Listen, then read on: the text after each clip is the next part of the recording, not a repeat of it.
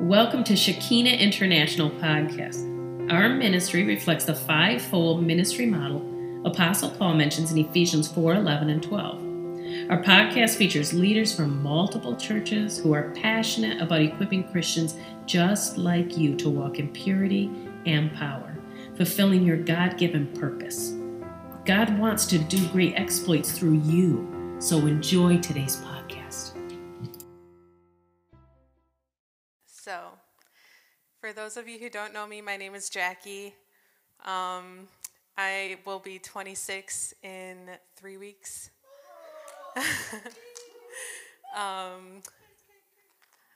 We will have cake, maybe. I like long walks on the beach, looking at the night sky. Welcome to my TED Talk. So today we're going to be talking about seeking your oil, so the parable of the 10 virgins. God has really been speaking to me on this, mostly through like my personal relationships in my life with my family, and just this past year feeling really tired. I don't know if you guys have felt that, but I've felt exhausted and unmotivated and just all the negative, icky things. And I was like, God, what's going on? Like, I don't know. My tendency is really to like speak to people and like help them go through whatever they're going through,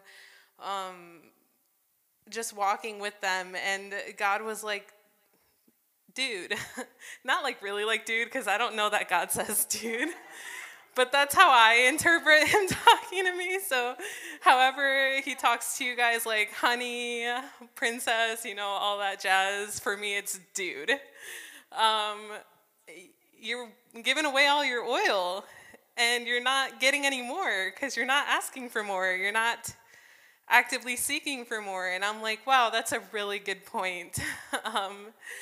This past year, I was in a really bad mental state.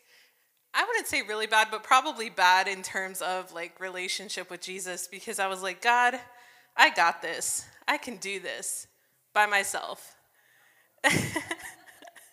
I'm going to fix everyone's problems, including my own, and this is my plan, and this is the way to do it. And God's up there like, okay. Like, you know, like a parent, when a parent is like, they're watching you do things and they've told you multiple times already a certain thing. Like, don't do this, because if you do this, then this is going to happen. And so I think God at that point with me was like, we've already been through this. Like, this isn't the first time. So we're just going to see how this turns out and what you learn from this experience. So I was like, cool, all right. So I'm making my way in my little journey of I know what I'm doing, and this is my plan. And that's when I started to feel really exhausted. Because in my mind, I created a plan for myself, and I created a plan for the people around me. So I was like, here's my 5-year plan for me. Here's my 5-year plan for Cammie, my 5-year plan for Mrs. Butler, my 5-year plan for all these people in my life. And God's like, how's that going for you? And I was like, God, I don't know why my 5-year plan isn't working. I put so much thought into this. It's working for everyone else.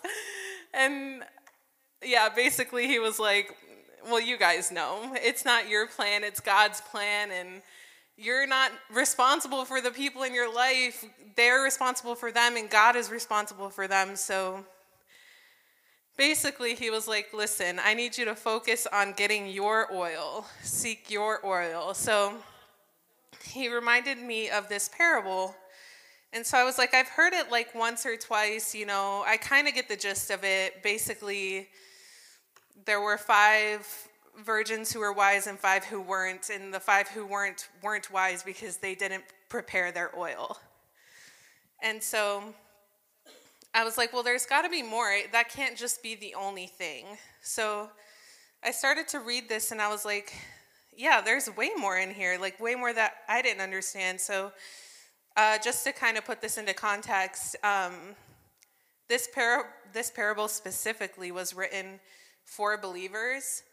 So when Jesus was telling this parable to his disciples, he was saying it in the context of the end times for believers. And something that I found that was interesting, Jesus liked to tell parables a lot, but it wasn't because he was trying to like keep things from people. He was trying to give something to someone who was willing and ready to listen.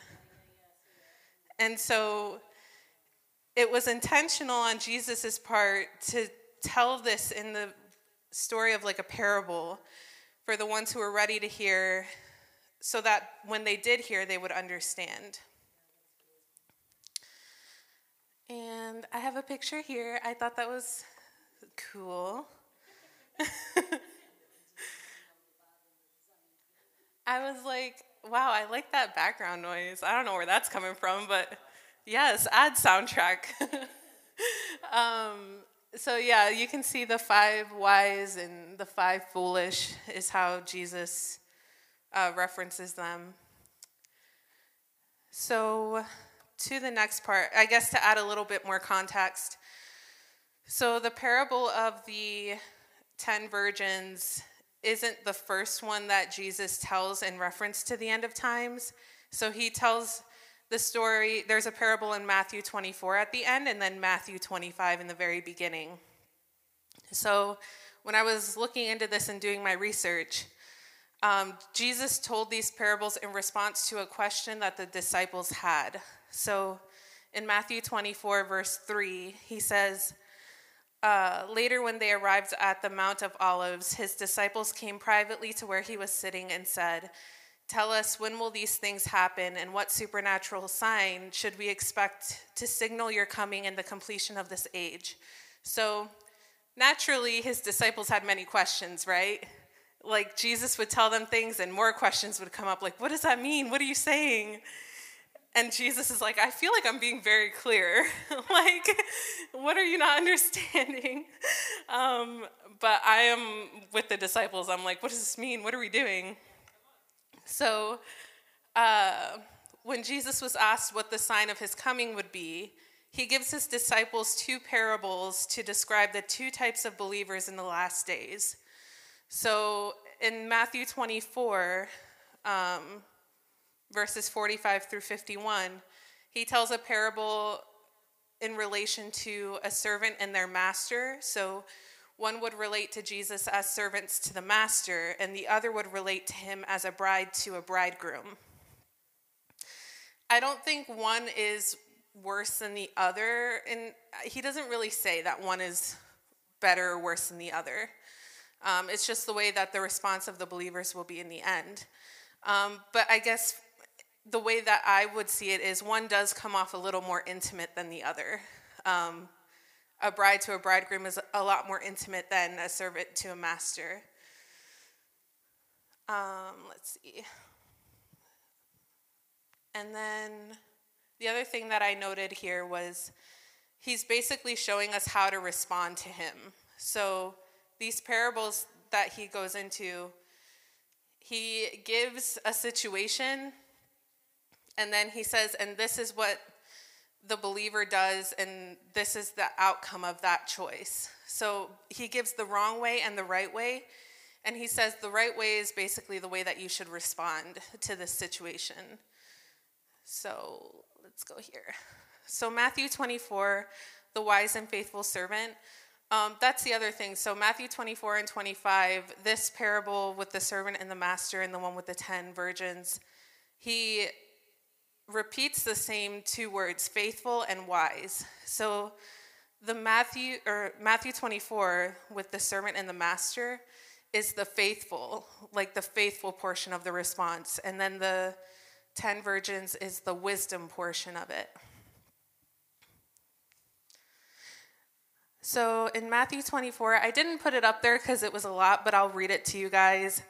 And then one thing I also want to stress is that this can get really intense. It's not meant to like scare you into like believe and do this and do that. No, like it comes off a little harsh, but in reality, it's God's love to us saying, this is the invitation. Like, this is the invitation to respond to relationship with me. Some people respond better to fear, but like, it doesn't need to be that way. Like, he's just inviting you into relationship with him, into an eternal relationship with him, really. And it's a blueprint. Like, as things become to get like closer and everything's dark and uncertain, because it does say in Matthew 24, it'll be like the times of Noah, when basically the floods came and nobody knew what was going to happen next, and it was super uncertain. So he's giving you the blueprint, like, this is what you do. So in Matthew 24, 45 through 51, he says, "What would qualify a servant to manage his master's house? He would be a wise servant who is both faithful and dependable. The master would commission him to oversee others, for he would lead them well and give them food at the right time. What joy and blessing will come to that faithful servant when the master comes home to find him serving with excellence. I can promise you the master will raise him up and put him in charge of all that he owns. But the evil servant says in his heart, 'My master delays his coming, and who knows when he will return?' And because of the delay, the servant mistreats those in his master's household. Instead of caring for the ones he was appointed to serve, he abuses the other servants and begins to party with drunkards." And then it goes on to say, "Let me tell you what will happen to him." Basically, not nice things. If you guys are following along in your own Bibles, go ahead and read that, but I don't want to really super discourage you with this translation.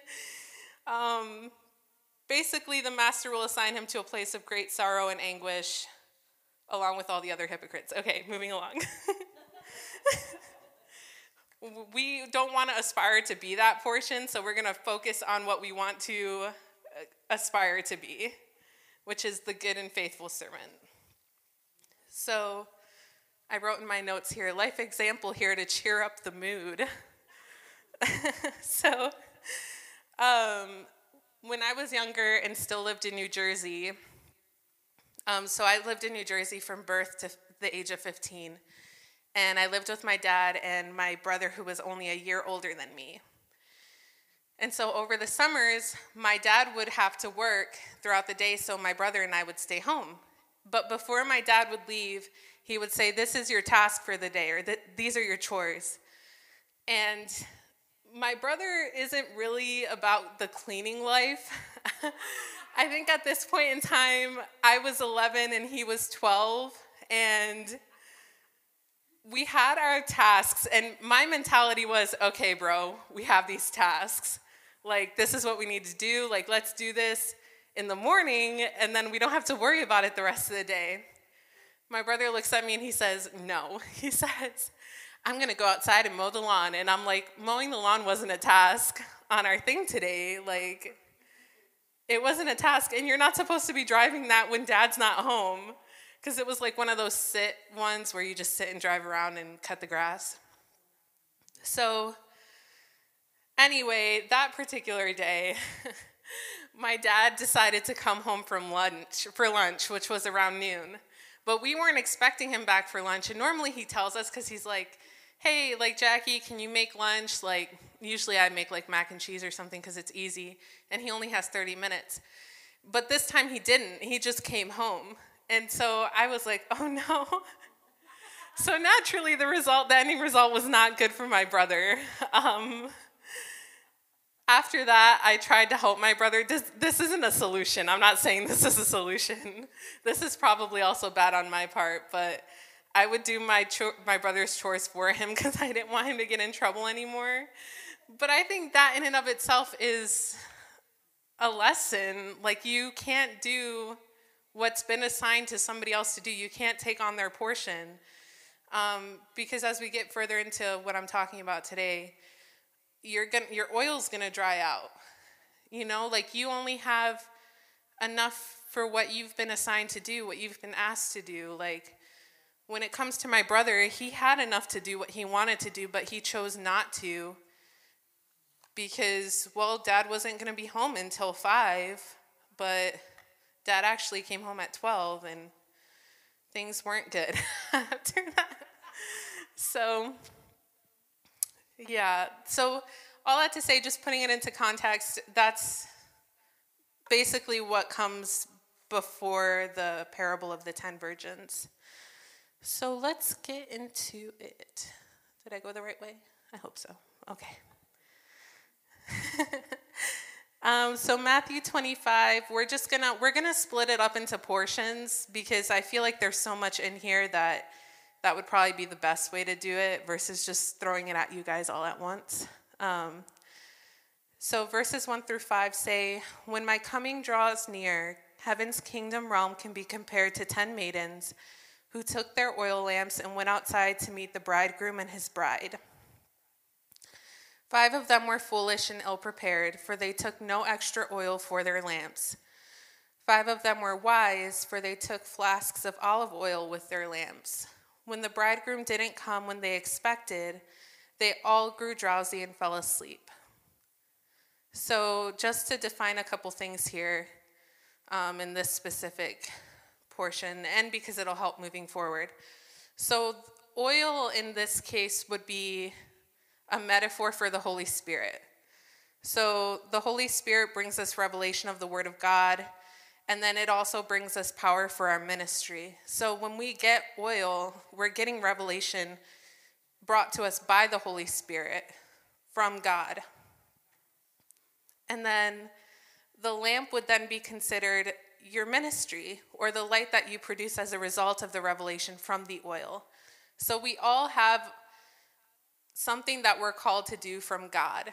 So we get our oil, and then we go do what God has called us to do. And then in Matthew chapter 5, 15 through 16, it says, "Your lives light up the world.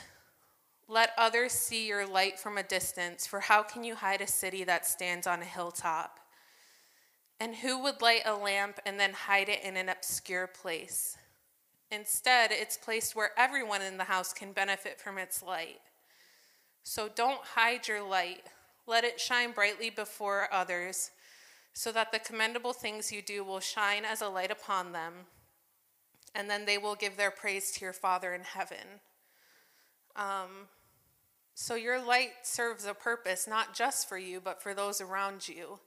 The purpose of a lamp, the purpose of your light, is to shine it out so people can see it, because they're going to benefit from that. They're going to learn from the light.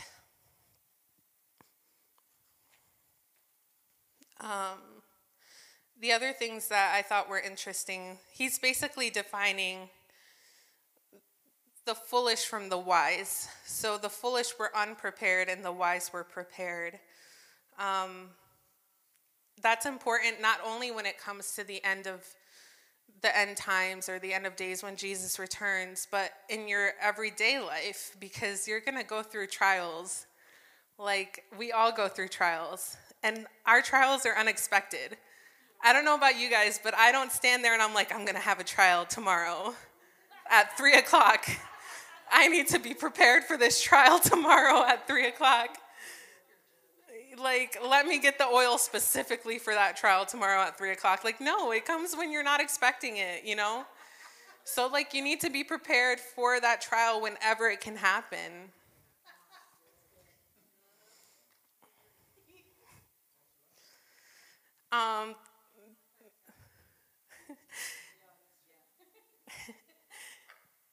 There also is a timing issue brought up here.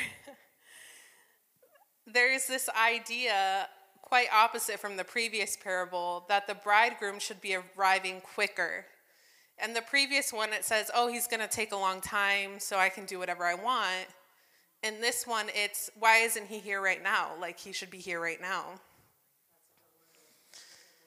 So the maidens get to where they're going in their journey, and they fully expect the Lord to arrive shortly thereafter, but he doesn't. This is an emphasis of the Lord's timing and not our timing. Only the Father knows the time, but this can also apply to our daily lives. We expect something to happen faster than it most likely will, or something to take longer than it most likely will. But God has the blueprints to that timeline, not us. It's just like me in the beginning, like I have a 5-year plan for all these people in my life. But really, God has that plan, and it's a lifelong plan. It's an eternal plan. It's not just a 5-year plan. And that plan is dependent on our choices. Like, God is offering that to us, like, hey, this is what we can do, but it all depends on your yes. Like, my yes is here in this plan. Is your yes also here? So following God's timeline is important. So what happens? He doesn't come when they're expecting, and they all fall asleep. Not just the foolish ones, but the wise ones as well. The parable doesn't necessarily say whether or not this is a bad thing. It doesn't say that there were repercussions for the wise maidens who fell asleep, which leads me to believe that maybe they were all just tired from the journey. So I kind of see it 2 ways. They could have been tired from their journey, but also when it comes to end times, it's repeated over and over to stay awake and stay alert.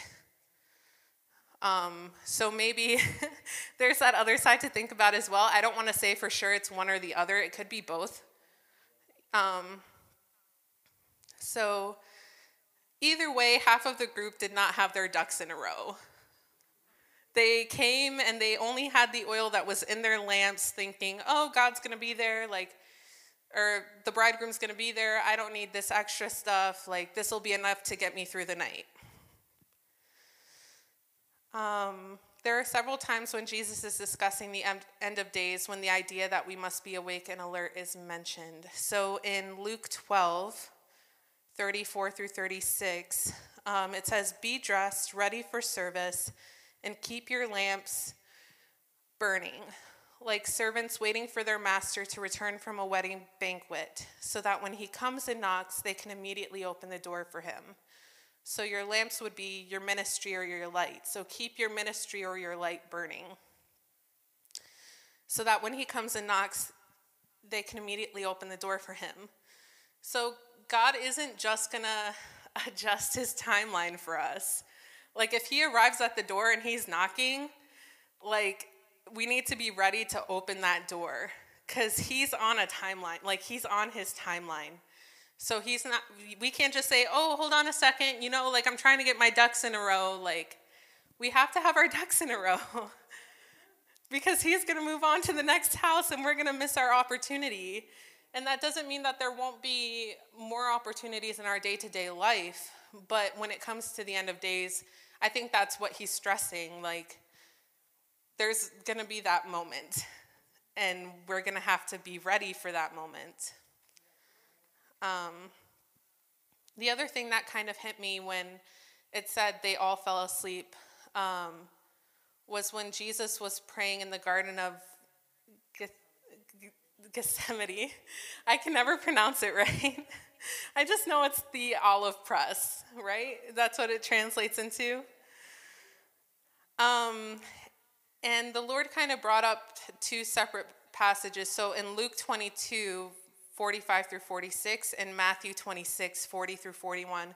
It was interesting to me that this happens after Jesus presents this parable to the disciples. Like, I was just like, he tells you this parable where they all fell asleep and he's constantly saying be alert, but like the disciples fall asleep anyway. I don't know. That was just funny to me. I'll read it and it'll make more sense, but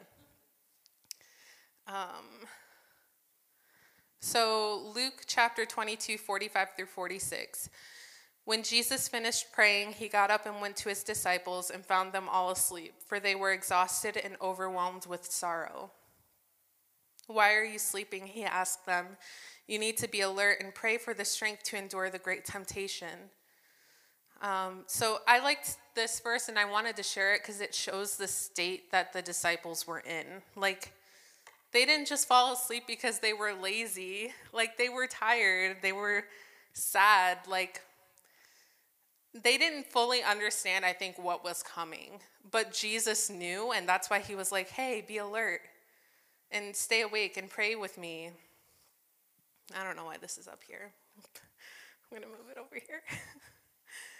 In the next verse, Matthew 26:40-41, it says, it's basically the same scenario, it's just written differently. It says, later he came back to his 3 disciples and found them all sound asleep. He awakened Peter and said to him, could you not stay awake with me for even 1 hour? Keep alert and pray that you'll be spared from this time of testing. Your spirit is eager enough, but your humanity is weak.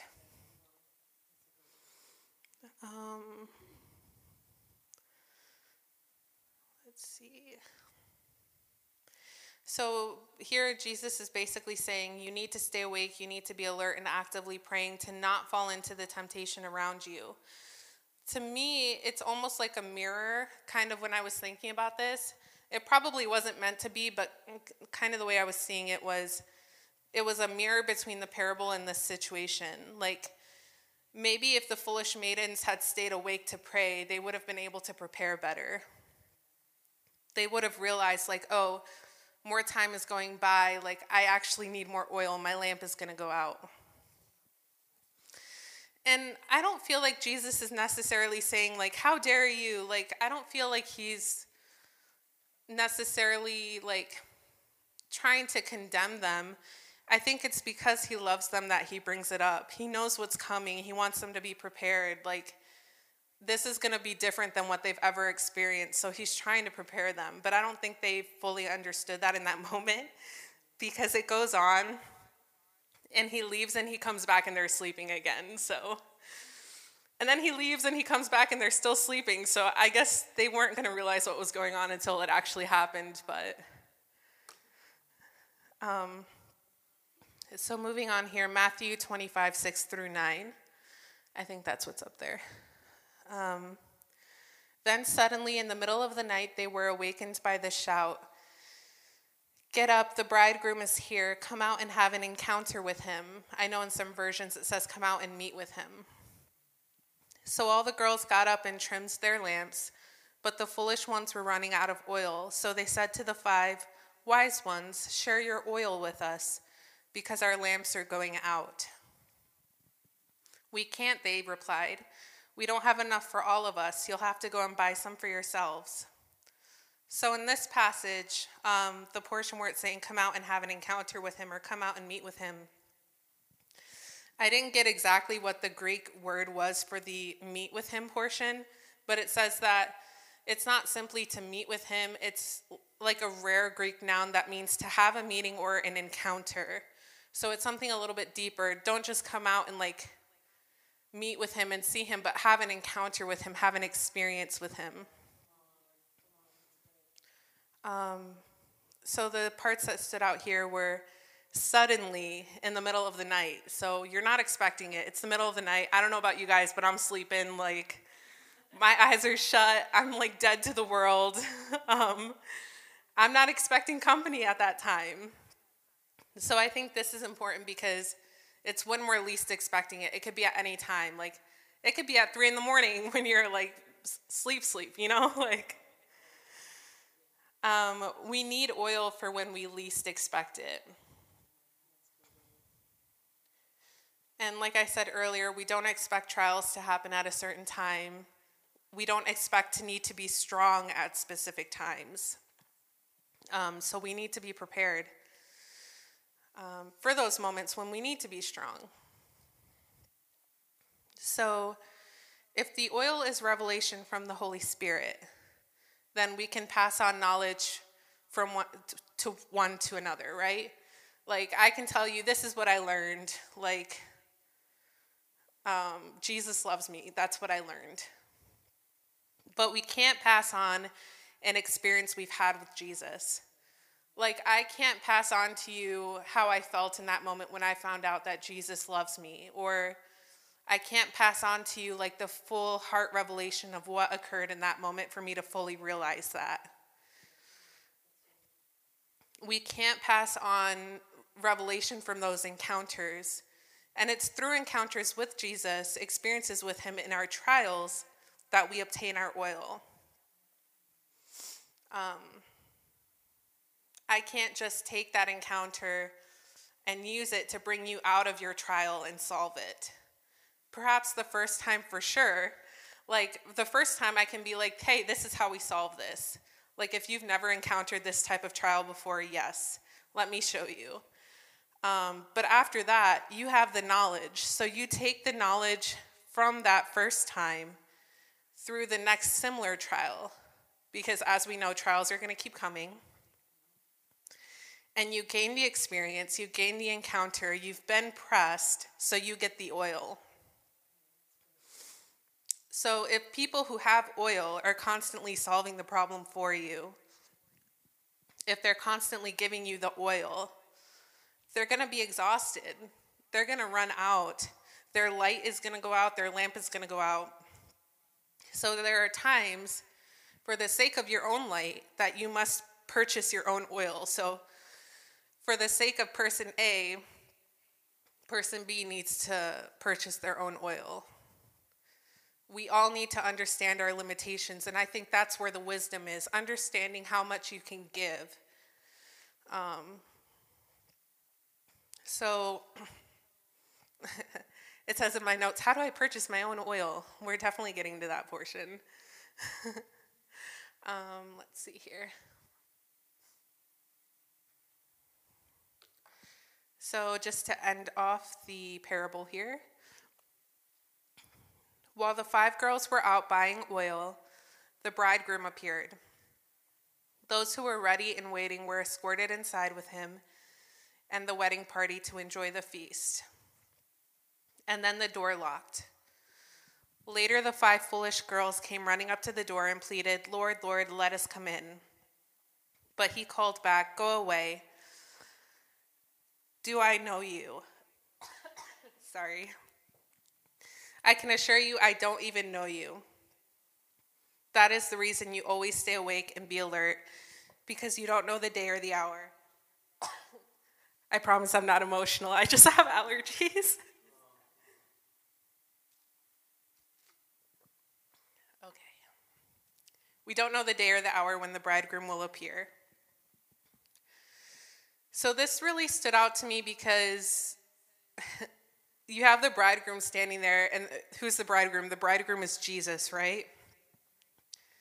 You have Jesus in front of you, and he's saying, "I don't even know you."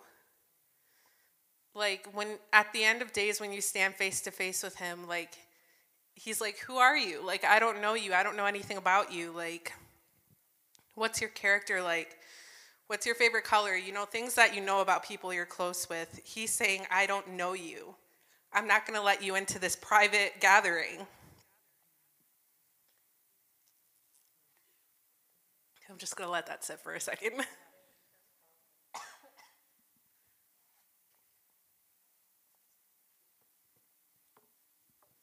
Actually, that kind of scared me the first time I read it. I don't know about you guys. I was like, "Lord, let me get my ducks in a row."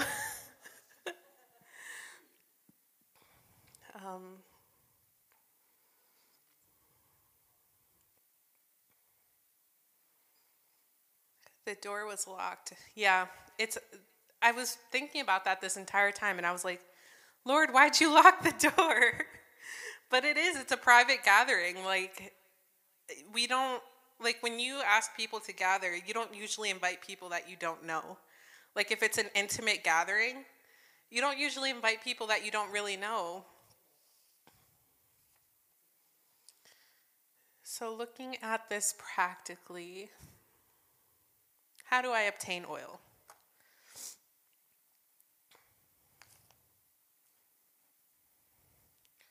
Look at the happy picture.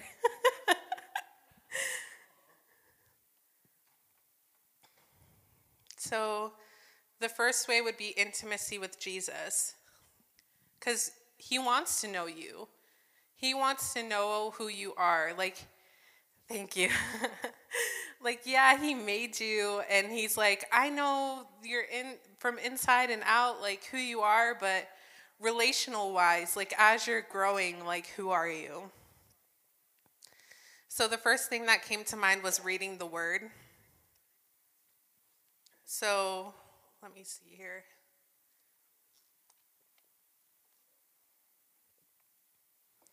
John chapter 1, verses 1 through 2. It says, "In the beginning was the Word, and the Word was with God, and the Word was God." He was in the beginning with God.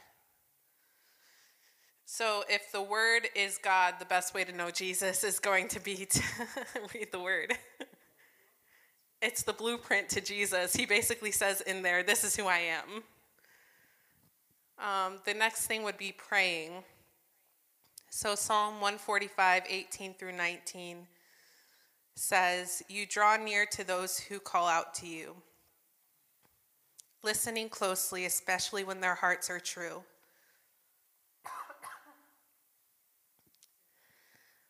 Every one of your godly lovers receives even more than what they ask for you hear what their hearts really long for, and you bring them to your saving strength."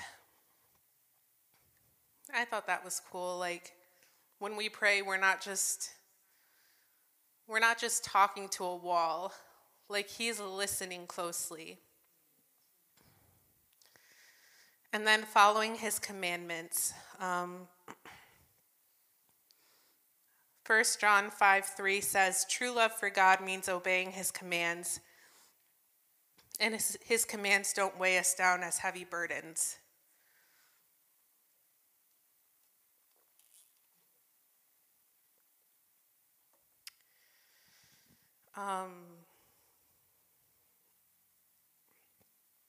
Let's see. The other one was all of John 14. Basically talks about loving God. John 14:15 says, "Loving me empowers you to obey my commands." And John 14:21 says, "Those who truly love me are those who obey my commands. Whoever passionately loves me will be passionately loved by my Father, and I will passionately love him in return and will reveal myself to him." So the reveal here is the Greek word meaning I will personally come to him. So it's implying a special divine manifestation. It's not just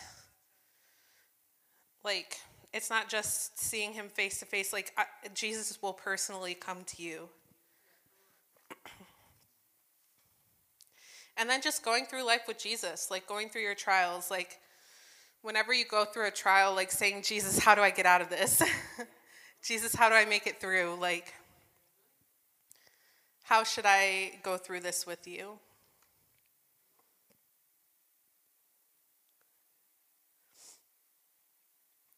The next one is purchasing the oil.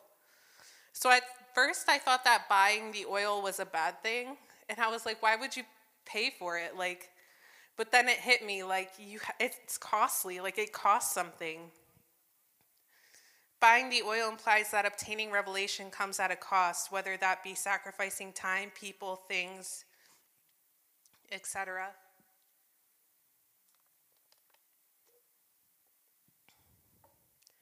Buying oil is investing in your relationship with Jesus. So kind of like how you guys put money in a 401k. Put money or put time into Jesus, into your relationship with Jesus. And a question that came up was, what would you need to sacrifice to obtain the oil necessary to move forward in who God has called you to be?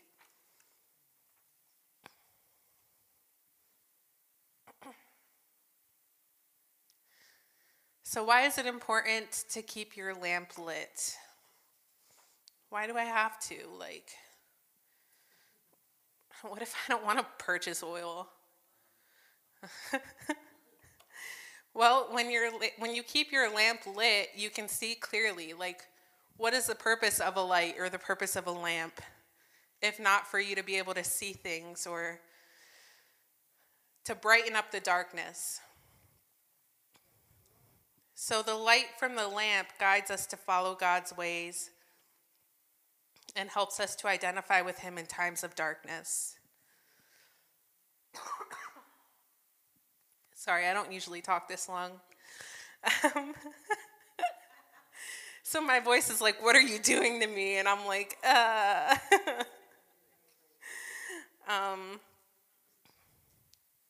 So when we don't have the time to obtain our oil through Jesus, we don't have the necessary power to light our lamps or keep our flames burning. When that happens, it can be easy to lose sight of God because we don't have anything to guide us. Then we see others' lights from their lamps, and we try to use that light to light up the darkness in our situations. But it doesn't usually work because they're trying to keep their vision clear. Like, they're on their path and they have their lamp, and maybe they're not going in the same direction. So eventually that light is going to walk away from you and you're going to be stuck in the same situation. And of course, this can be something that's tiring. But if you've prepared your oil in the moments of exhaustion, there can be moments of rest. Resting in the Lord's presence, letting him take control. Even that can be intimacy with the Lord because you are sharing a vulnerable moment with him, a moment of weakness for his strength.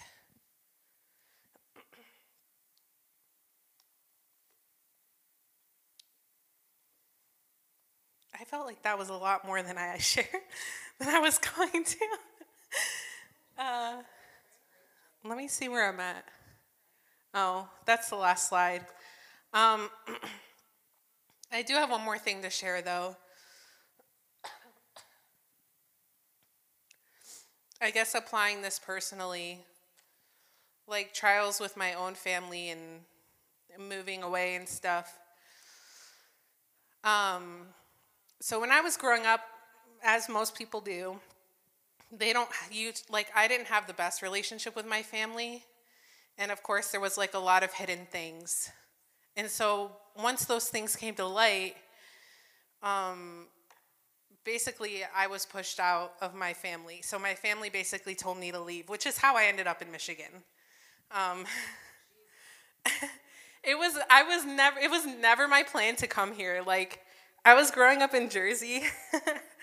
Like, I don't know what I'm going to do with my life, but I'm in Jersey, you know. I didn't even know what Michigan was. Like, I just knew my mom was from Michigan. So anyway, I ended up moving here. Sorry, excuse me. I don't know how to gracefully take a drink when I'm talking. So when I moved to Michigan, I was really tired from my trial that I went through for 10 years of my life. I did go through it with God for most parts. But by the time I got to Michigan, I had spent most of my life only seeing God through the perspective of my trial, not knowing what it was like to have relationship with Jesus outside of that. So when it finally came time to rest, I was like, what do I do now? So I ended up not really spending time with God, and my lamp wasn't lit, hardly if any. It was probably a really small flame. I fell into depression, and I didn't know how to get out of it until God reached back out to me, and I decided to listen again.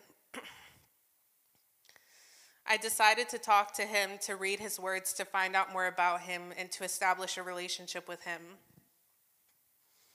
At some point, we stop making ourselves the center of our own worlds. We make him the center of our world. Of course, there are going to be moments when we fail, but the point of those moments is to get back up again. We're only victims as long as we allow ourselves to be. And we aren't the product of our circumstances, we're the product of our choices. And that was really important to me because I feel like a lot of times we use our circumstances as a reason for why we can't get oil. Like, I'm going through this trial and I don't have any other time but to focus on this trial that I'm going through. And I need to focus on the bad stuff, and I can't see past my depression, which was basically me. For probably 5 years, I was like, woe is me, look what happened to me. Like, nobody was there for me. Like, it sucked the entire time. And for those of you who don't know, I'm just going to share it because it'll probably put it more into perspective. So basically, for 10 years of my life, I was abused by an uncle, and nobody knew about it. I didn't tell anyone.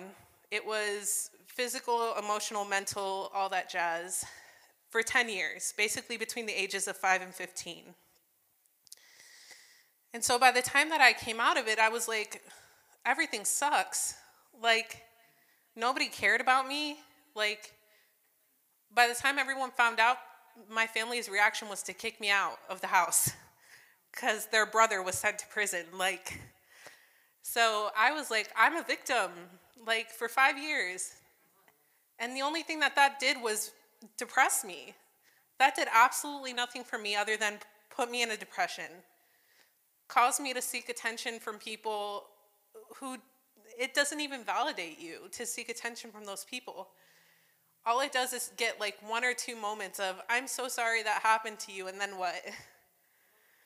But if you choose to focus on God and get your oil from Him, like, you turn that situation around, you're no longer a victim.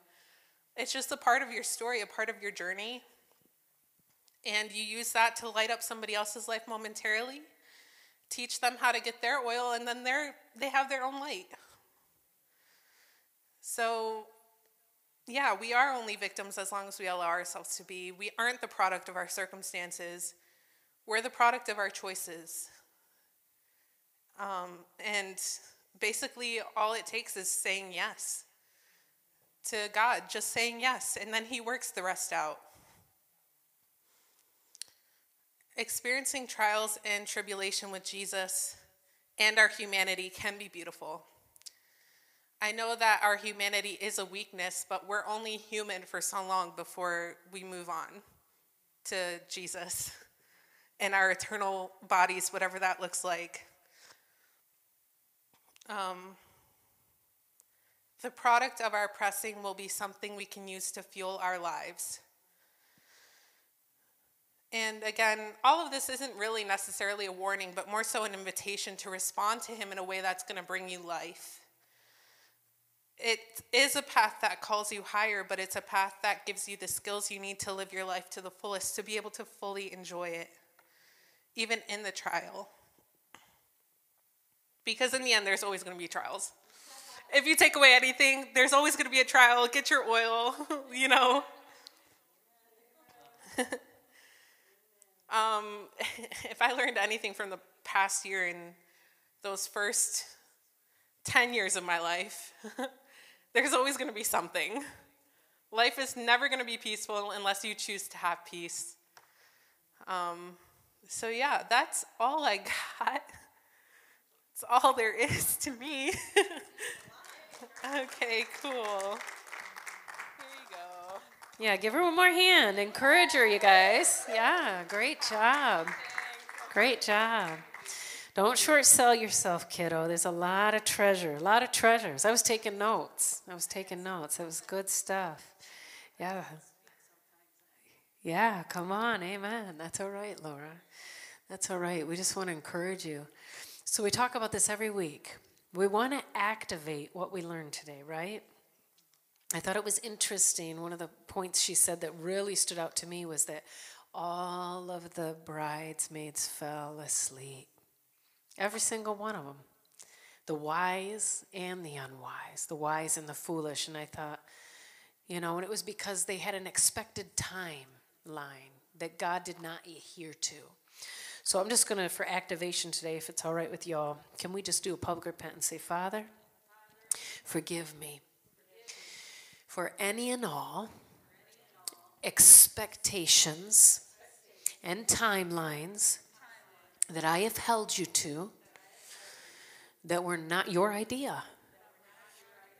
I thank you that I am forgiven. And I ask you now for the grace to get in time and in step with you. Amen. Amen. And the other point she made was the other servant, right, who said, hey, this is taking forever. I got time. I got all the time in the world to figure this out. I don't have to get this together now. I got lots of time.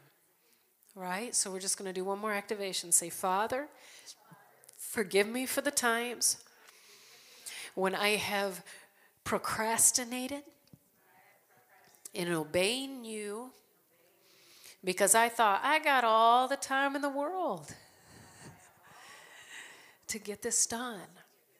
And I'm asking you to give me an encounter with you that will grace me to obey you quickly. In Jesus' name, amen. All right, so real quick, say, Holy Spirit, show me what happens when I delay obeying you. And just watch for a moment. He's going to show you something. Ask him to show you something. Or bring to my remembrance even, okay? Bring to my remembrance, Holy Spirit, a time when I delayed in obeying you and how it did not, how that went.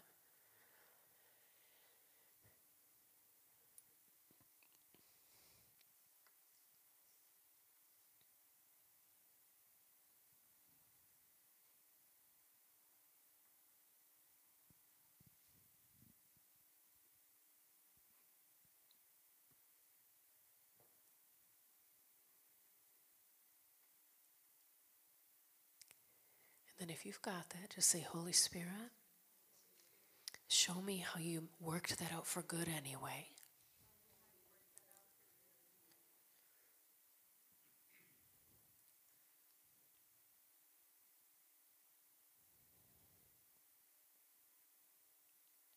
Yeah, he's so gracious. Isn't he good? He's so, so gracious.